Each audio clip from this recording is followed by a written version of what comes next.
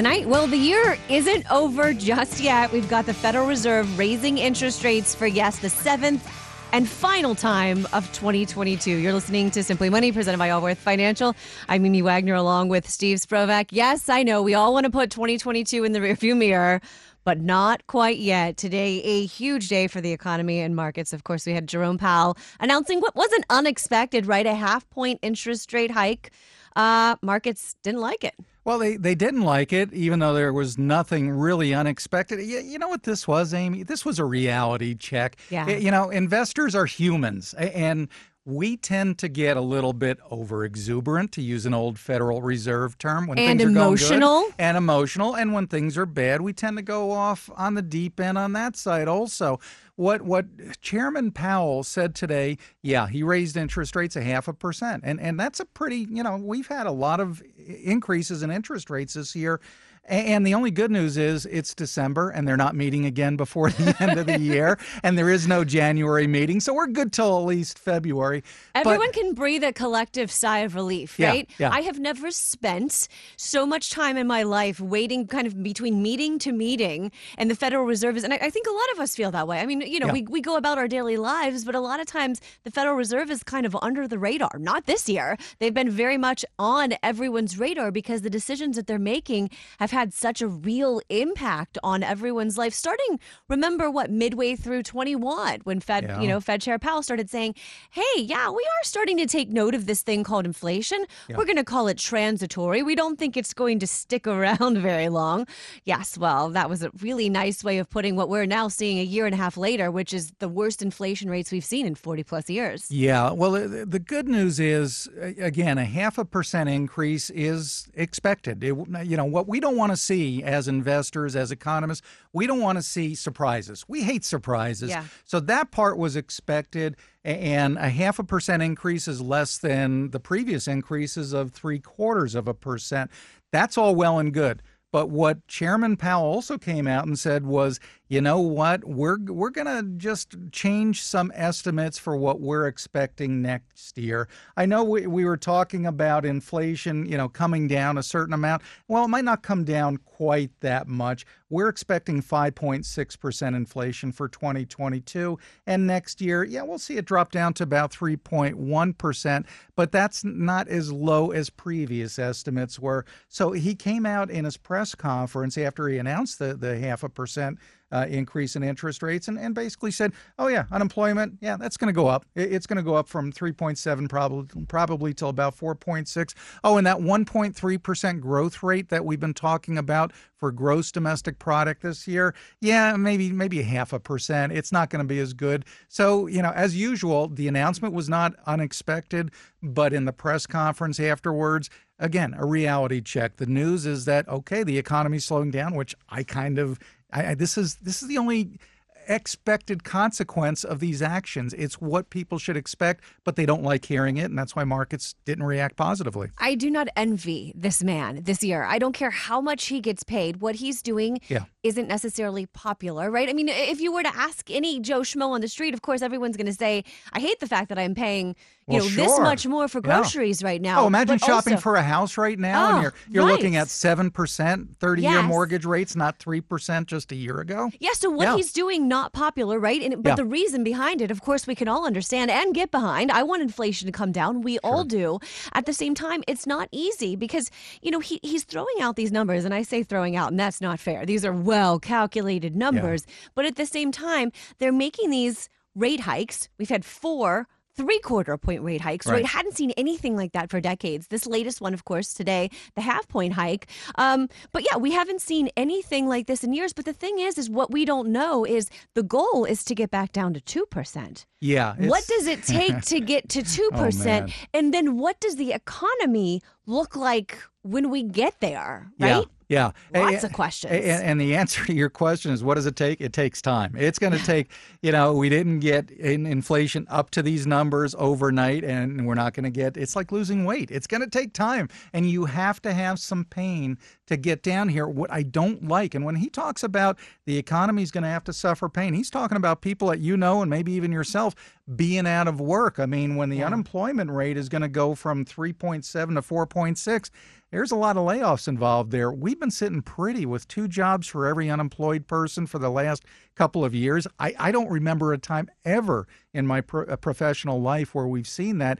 Well, that ain't lasting much longer. Yeah. That's the whole point of, if we're going to reduce demand so prices come back to earth, well, if you're out of work, you're not demanding a whole heck of a lot when you go to the store, Yeah. and that's really the, whether you call it unintended or intended consequence, that's the consequence of raising interest rates. There's a term in economics, right? Rocket and feather. We see it a lot when it comes to gas prices. Gas prices seem to rocket up, right, all the time overnight, and then coming back down. It is so brutally slow, like that feather falling. Well, the same can be said for inflation. You might feel like you kind of just woke up and prices were insanely high.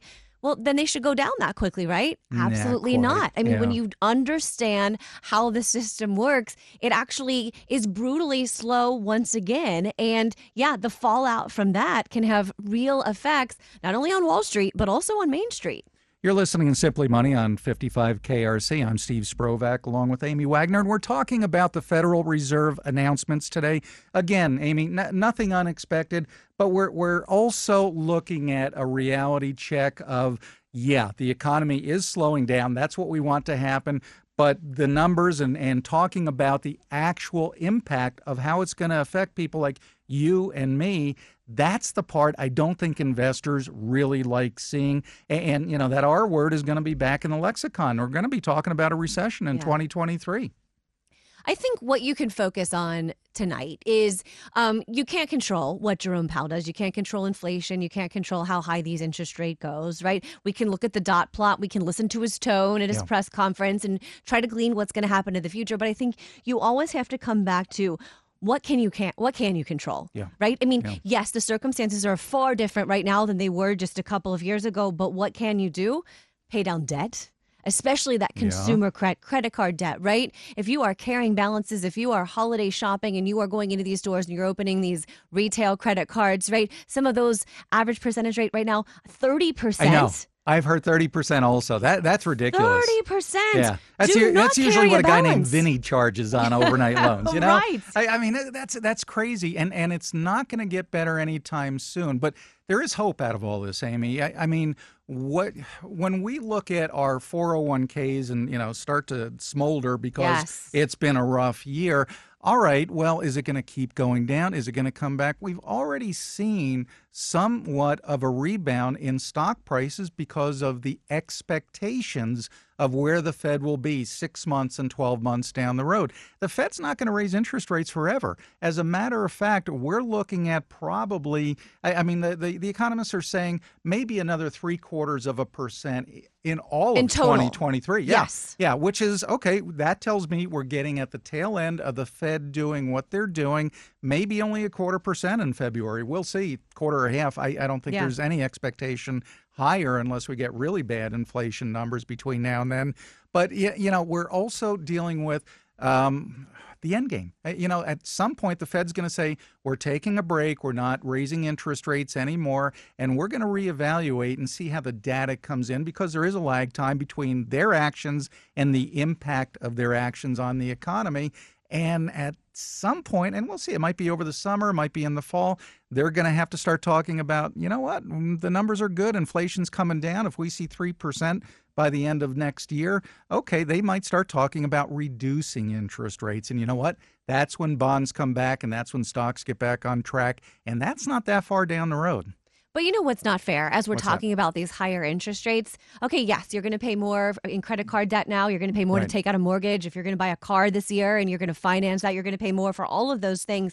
Yet the money that you have sitting in a bank account, in a savings account, right, has been making 0.00007%, right, over the past several years. And you don't even think about it because that has become the norm. But as these interest rates have been rising, you might be thinking, okay, how about the amount that my bank is paying me, right, the interest my bank is paying me on that savings account? Well, now what you can control is there are some banks that are starting to cave, right, and raise those interest rates. Yeah, as they should. You've got to shop around. Not everyone is there yet. Yeah, the disturbing thing I've seen lately, there's a few very large, very well-known local banks that are charging exactly what you're, or paying exactly what you're saying, 0.00001%. But not everybody. I know of a couple of credit unions that are paying 2.5% on their high yield savings account, also known as a money market. I mean, that's not a risk investment. That's not in the stock market. That's just your savings account, 2.5%. So if you're not getting somewhere around 2% on your savings or money market, make a few phone calls, do a couple searches on Google, because they're out there. You mentioned earlier the dreaded R word, recession. We don't know where this economy. Yeah, we kind of moved on when I said that, didn't we? We don't know where this economy is heading. And listen, no one wants to hear about it. But under the context of what you can control here, you can recession-proof your finances. Yeah. You can avoid a recession. But I think, and I would say the number one thing under that is creating that emergency fund, getting that beefed up. If you've got a couple of months in there now, make that a priority. 6 to 9 months of at least those critical expenses. If something were to happen, right? If you were to get laid off, you are going to sleep so much better at night if you have that little cushion. I got more than a few phone calls late last year, late 2021. Hey, I had this $3,000 CD come due. It's not making me squat. What can you do? How can you invest that? Well, the answer is, if it's an emergency fund, no, you don't invest it, but at least now you're getting a couple of % interest. So, it's okay to have some extra money in the bank right now.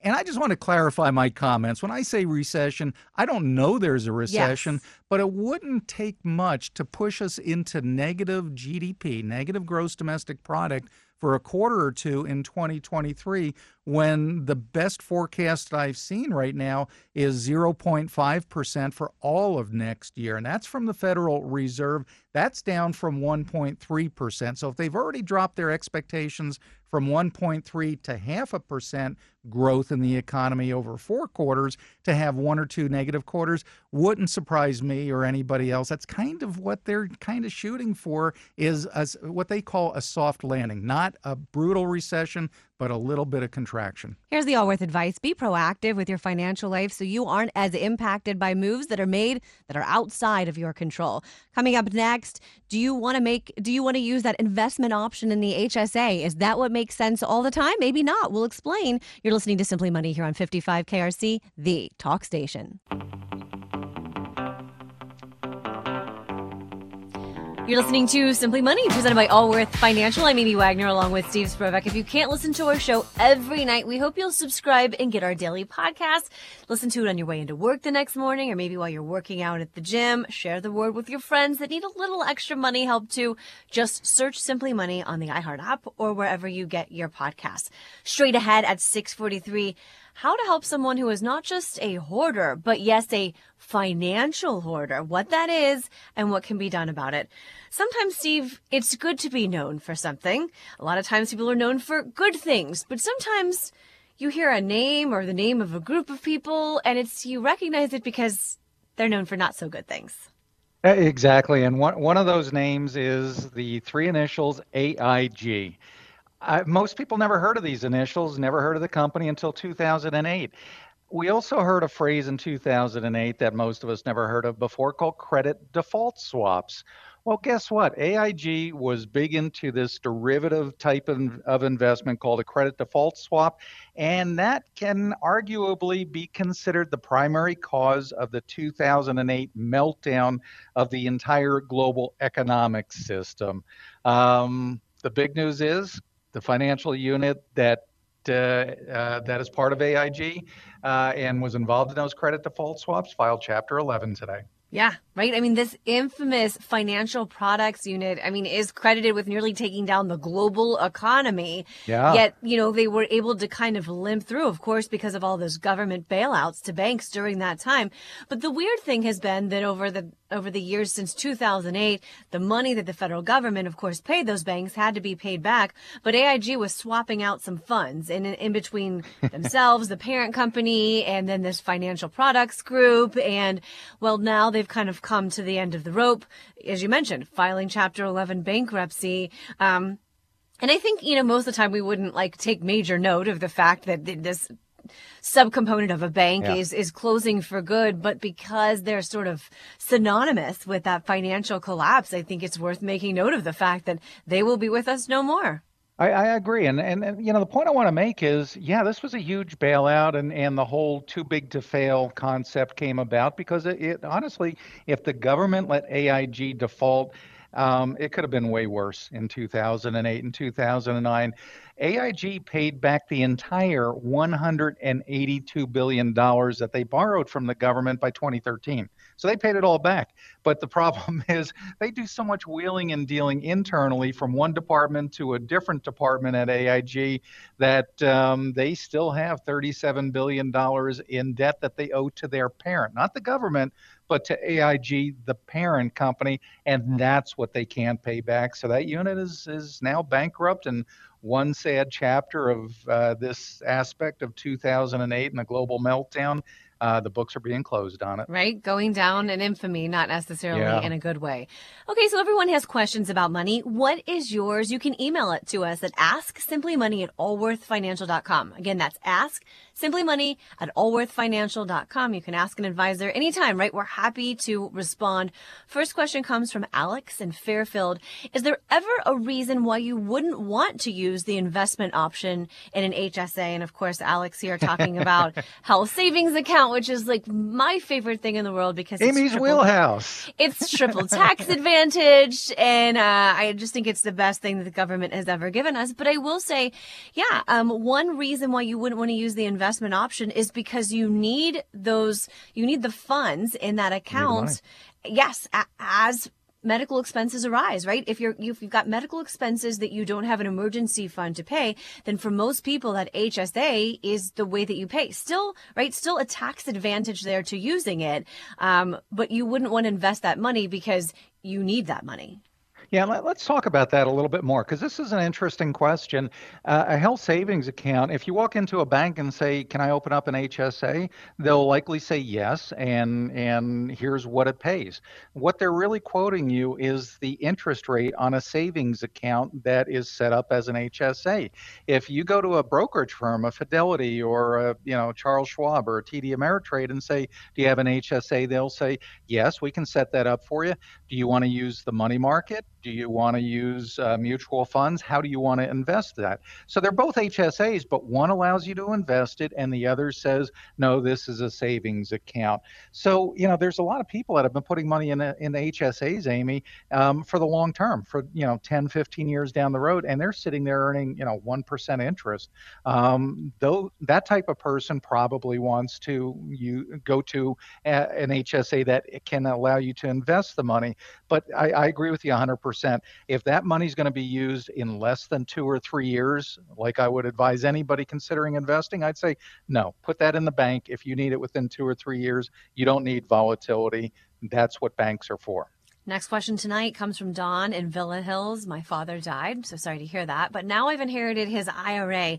Can you explain the distribution rules? From what I understand, they've changed. I feel like they change on the daily these days. I know. Isn't this great when Congress sets up a new type of set of rules without making specific rules? I mean, that's what happened. And then they say, hey, just do what you're going to do, and then we'll tell you if you did it wrong. We'll tell you if it's illegal. Yeah. I mean, that's really what's going on. The Secure Act of 2019 is what changed the rules on inherited IRAs. Before January 1st of 2020, if you inherited an IRA and were not the spouse, usually a child, you had one set of rules. After January 1st of 2020, you've got a new set of rules because of the Secure Act. And the new set of rules says, okay, you have to completely drain this IRA by the end of the 10th year. Okay, that's pretty straightforward. We got to cash out mom or dad's IRA within 10 years. But then the IRS said, yeah, but we might want to have you start taking money out every year. And then they changed their mind and said, nah, disregard that. And then they're back saying, maybe you should. Nobody knows what the rule is. So most people are saying, don't worry about it this year. Just make sure it's gone within 10 years. And hopefully the IRS will be a little bit more definitive with their rules in the next 10 years. Yeah, I agree. Just focus on that 10-year span to get that money pulled out of that account. Next question from Charles in Sycamore Township. My mother recently passed. Sorry to hear about that. And I'm trying to sell my childhood home. Will I have to pay capital gains taxes on the sale, or would that only have applied to my mom? Yeah. Well, first of all, contact a tax advisor for the real answer because I'm not one. But and some of the basic rules are inheritances are not taxed as income. So, okay, sorry about losing your mom, but that house, once it passed through probate and became your inheritance, you basically are considered to have paid a stepped up cost basis or the value of that house on the date of mom's passing. So if that house went up in value and you sold it at a profit from the value on the date of your mom's death, yeah, you'll pay some capital gains. That'll be considered a profit.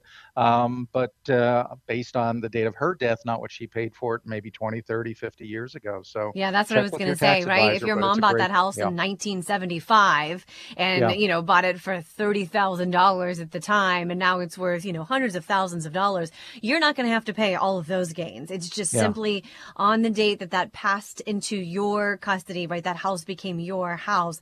What was it worth at that time versus, do you hold on to it for a couple of years? Probably the worth then would go up, and then you would pay Yeah. the difference between just that couple of years, not what mom paid for it. You might be able to beat that by moving into it for 2 years. Again, talk to your tax advisor. But yeah, real interesting advantage of inheriting property as opposed to being gifted it. Coming up next, the tax implications of gifting money away and other important tax tips you need to know, especially this time of year. You're listening to Simply Money here on 55 KRC, the talk station. You're listening to Simply Money. I'm Mimi Wagner along with Steve Sprovak.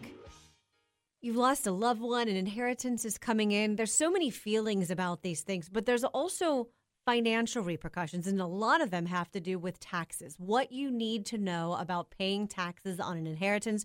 Joining us tonight, of course, our legal expert, Mark Reckman from the law firm of Wood and Lamping. A lot to think through here. Mark, I'm always a proponent of once you have your estate plan set, actually talking to your children, grandchildren, your heirs about it so that not only can you all get on the same page, but a lot of these money issues they can be thinking about before the actual money comes to them. Oh, absolutely. And the more you know in advance, the better your expectations will be. Yes.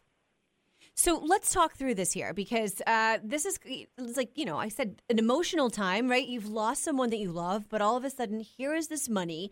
Where to start first? What's taxed? How it works? It can be overwhelming, I think.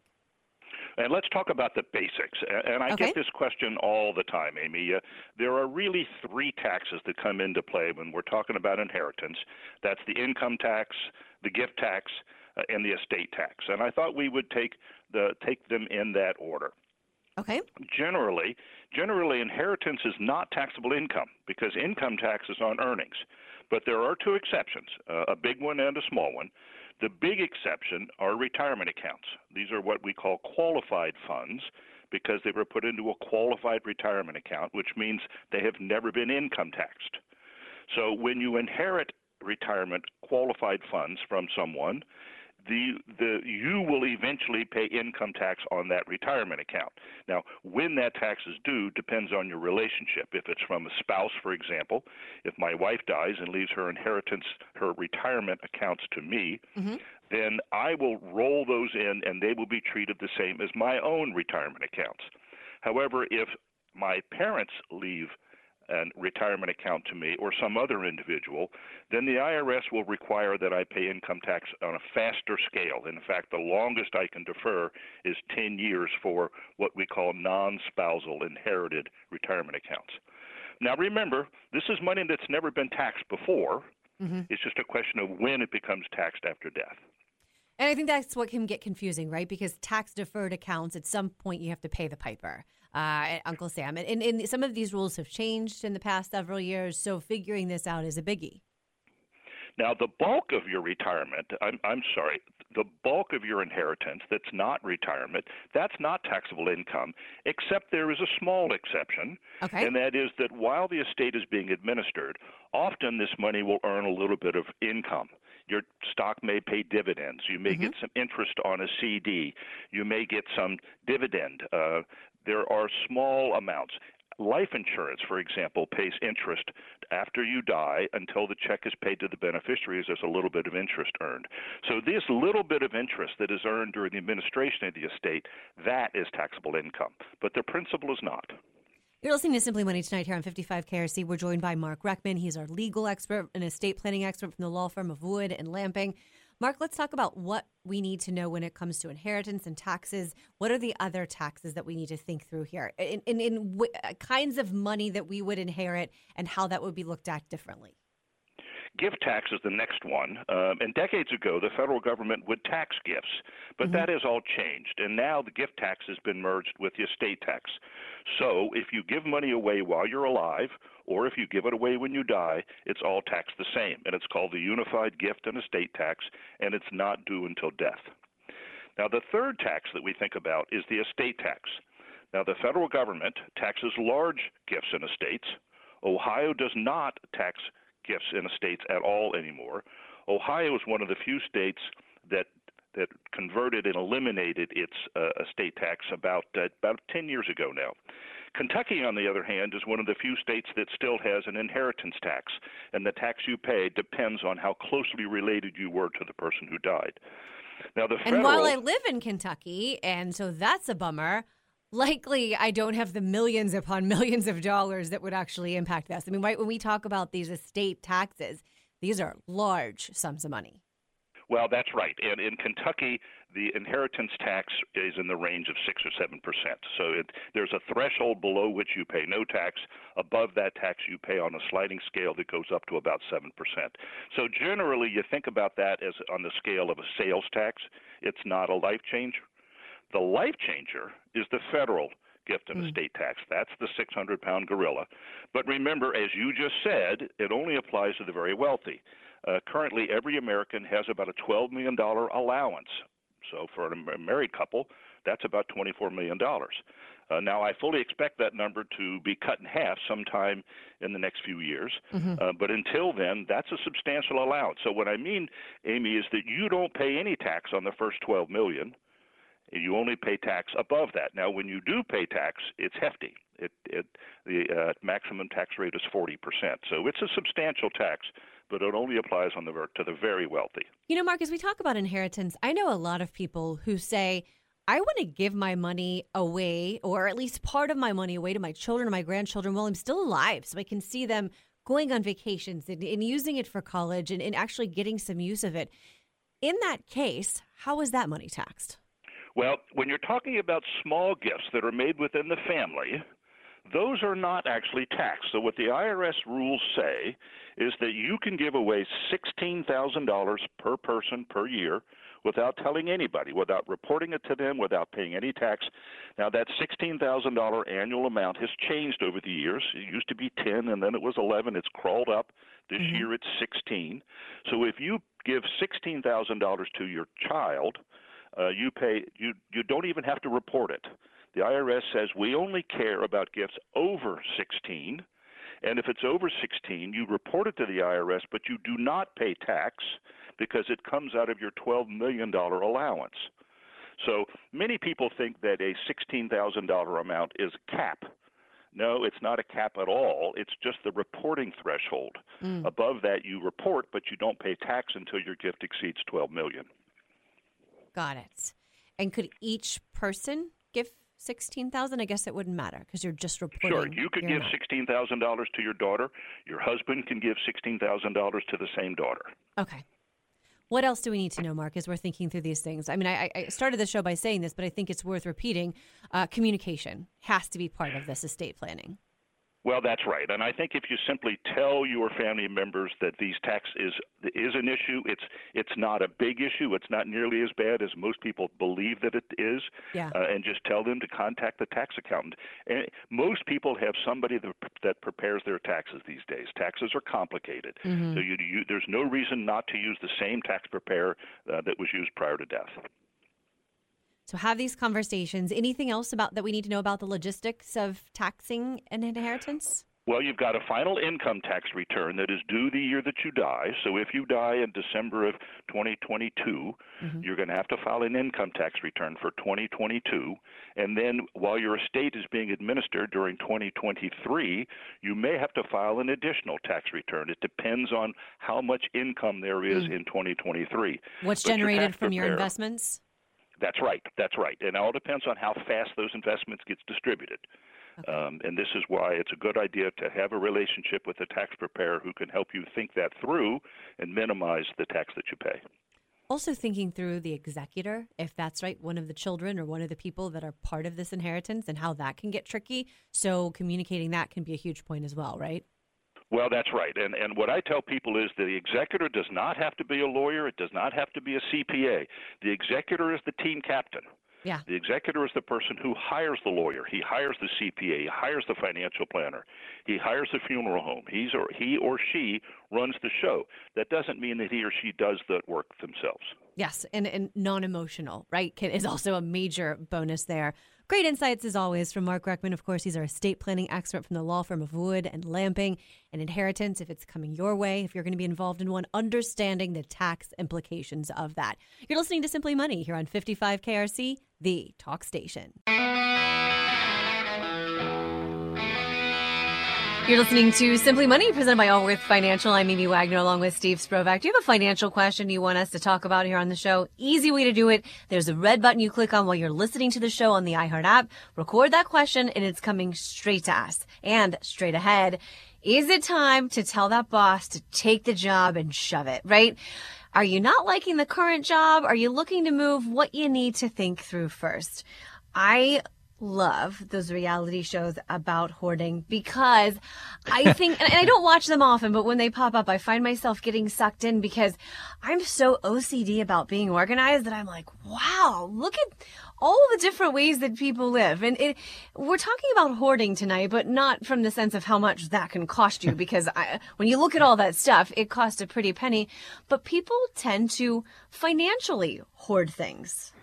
Yeah, I just had a vision in my head of 30 years from now, Amy, with a house with boxes piled up. And cats. I picture around. Cats everywhere, too. Yes, the cat lady, Amy Wagner. Yeah, no, this is a real thing, and I've encountered it a number of times over the years. Sometimes it's controllable. Sometimes it's totally out of control.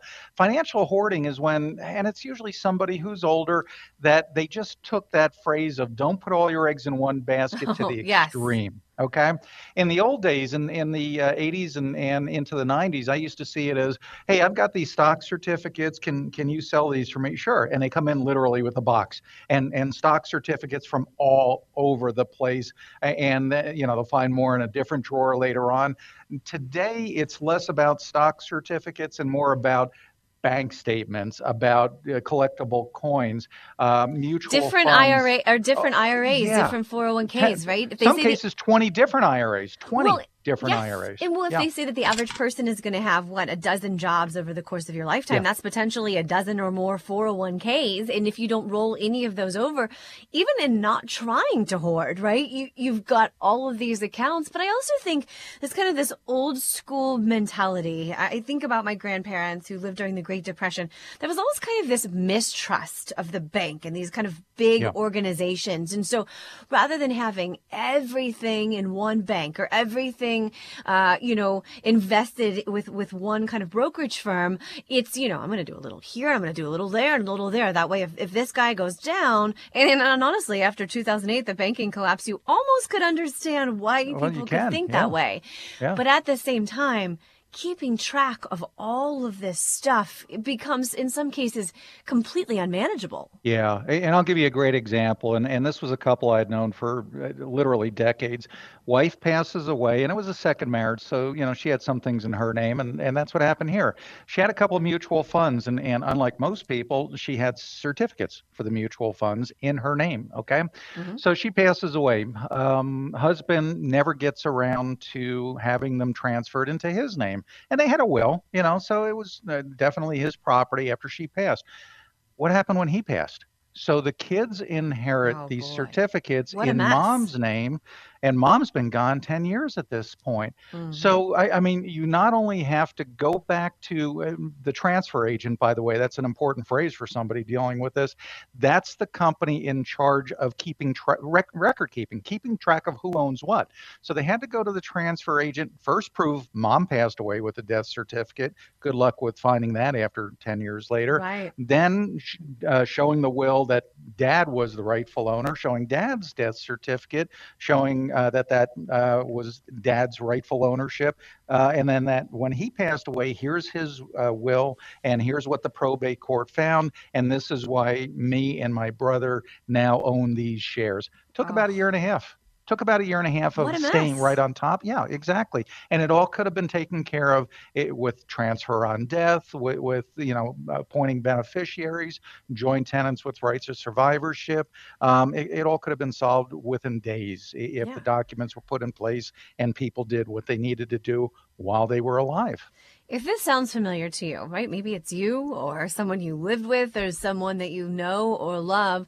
There is a way out of it. And I think, first of all, it's just trying to get control and at least listed out everything, right? So you can figure out what you need to consolidate. But going back to what you said, if I were to talk to my children about a paper stock certificate, they would look at me like I had a hole in my head, right? Because they don't even understand what that is. They've never seen it. Everything has been digital. But and going you talk about this every night at the dinner table too. We talk about this, but we don't actually have the stock certificate out, out for show and tell. If you have the physical stock certificate still, if that's something that from your parents or your grandparents or whatever, those are still laying around, those can be converted to digital so that you don't have to keep up with the paper. Yeah, and it sounds like, well, wait a second, at least with a certificate, I can hold it. Yeah, you can hold it until you lose it. You don't want to go through replacing lost certificates. You've got to file a bond. You've got to fill out lost certificate paperwork. What if the kids find that lost certificate down the road and try to cash it? It is such a mess. Once you convert it digitally, well, now the custodian, now the company who carries the digital records, they're responsible for loss due to theft or fraud or misplacement. Okay, it's on them. It sounds like it's a little riskier, but it's actually to your benefit because now they're the ones that are responsible.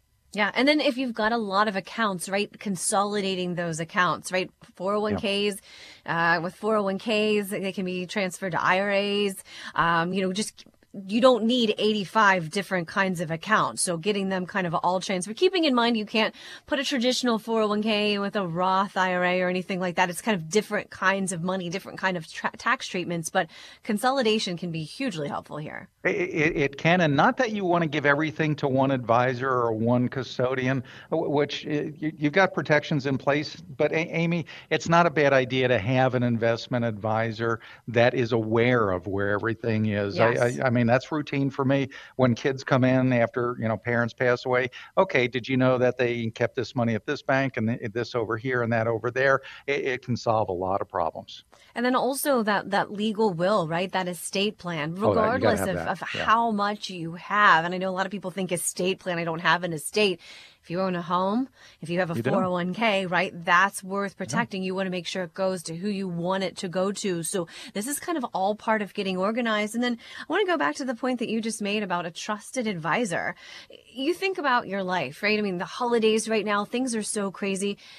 You've got probably your other job and maybe kids or grandkids or whatever. This is someone whose job it is to make sure that your financial house is kind of in order, and that if you've got questions, you go to them and that they can help keep track of these things. If something were to happen to me tomorrow, right, my family knows exactly who to go to, where all of the information is stored. That's incredibly helpful. It is, no question about it. Here's the Allworth advice. Organizing your assets can only help keep you engaged of planning your financial future. Coming up next, how do you know if it's truly time to say goodbye to that boss? You're listening to Simply Money here on 55 KRC, the talk station. Take this job and shove it. I ain't working to get Johnny Paycheck. You're listening to Simply Money presented by Allworth Financial. I'm Amy Wagner along with Steve Sprovak. Perfect music for this segment because I think a lot of people are singing that tune these days. Just unsure, right? Talks of a recession, and are you on steady ground when it comes to your work? And that can be incredibly stressful. And they do say that the job market is still going well, right? The numbers kind of show us that. So is it time to stay or should you go? Well, 4 million people in October said, I'm out of here, so there's still 2 jobs for every unemployed person out there, Amy. And this is driving the Federal Reserve more than a little bit crazy because, keep in mind, if they're trying to slow down the economy, they want more people unemployed, which isn't a great thing, but that's kind of what the end result of their actions is going to be. And I'll tell you what, before you pull the string, I don't care how strong the job market is, take a hard look on whether the grass is really greener on the other side. Well, yeah, and ask yourself, are you running towards something or away from something, right? Like if you're running away from something, maybe that problem can be solved at work. So just lots of questions to think through, but also this window could be closing. So if you're thinking about leaving soon, probably the time is now. Thanks for listening tonight. We hope you're going to tune in tomorrow. We're going to talk about gift returns, what you'll need to know, and also you're going to have to make them sooner rather than later this year. We'll explain why. You're listening to Simply Money, presented by Allworth Financial on 55 KRC, the talk station.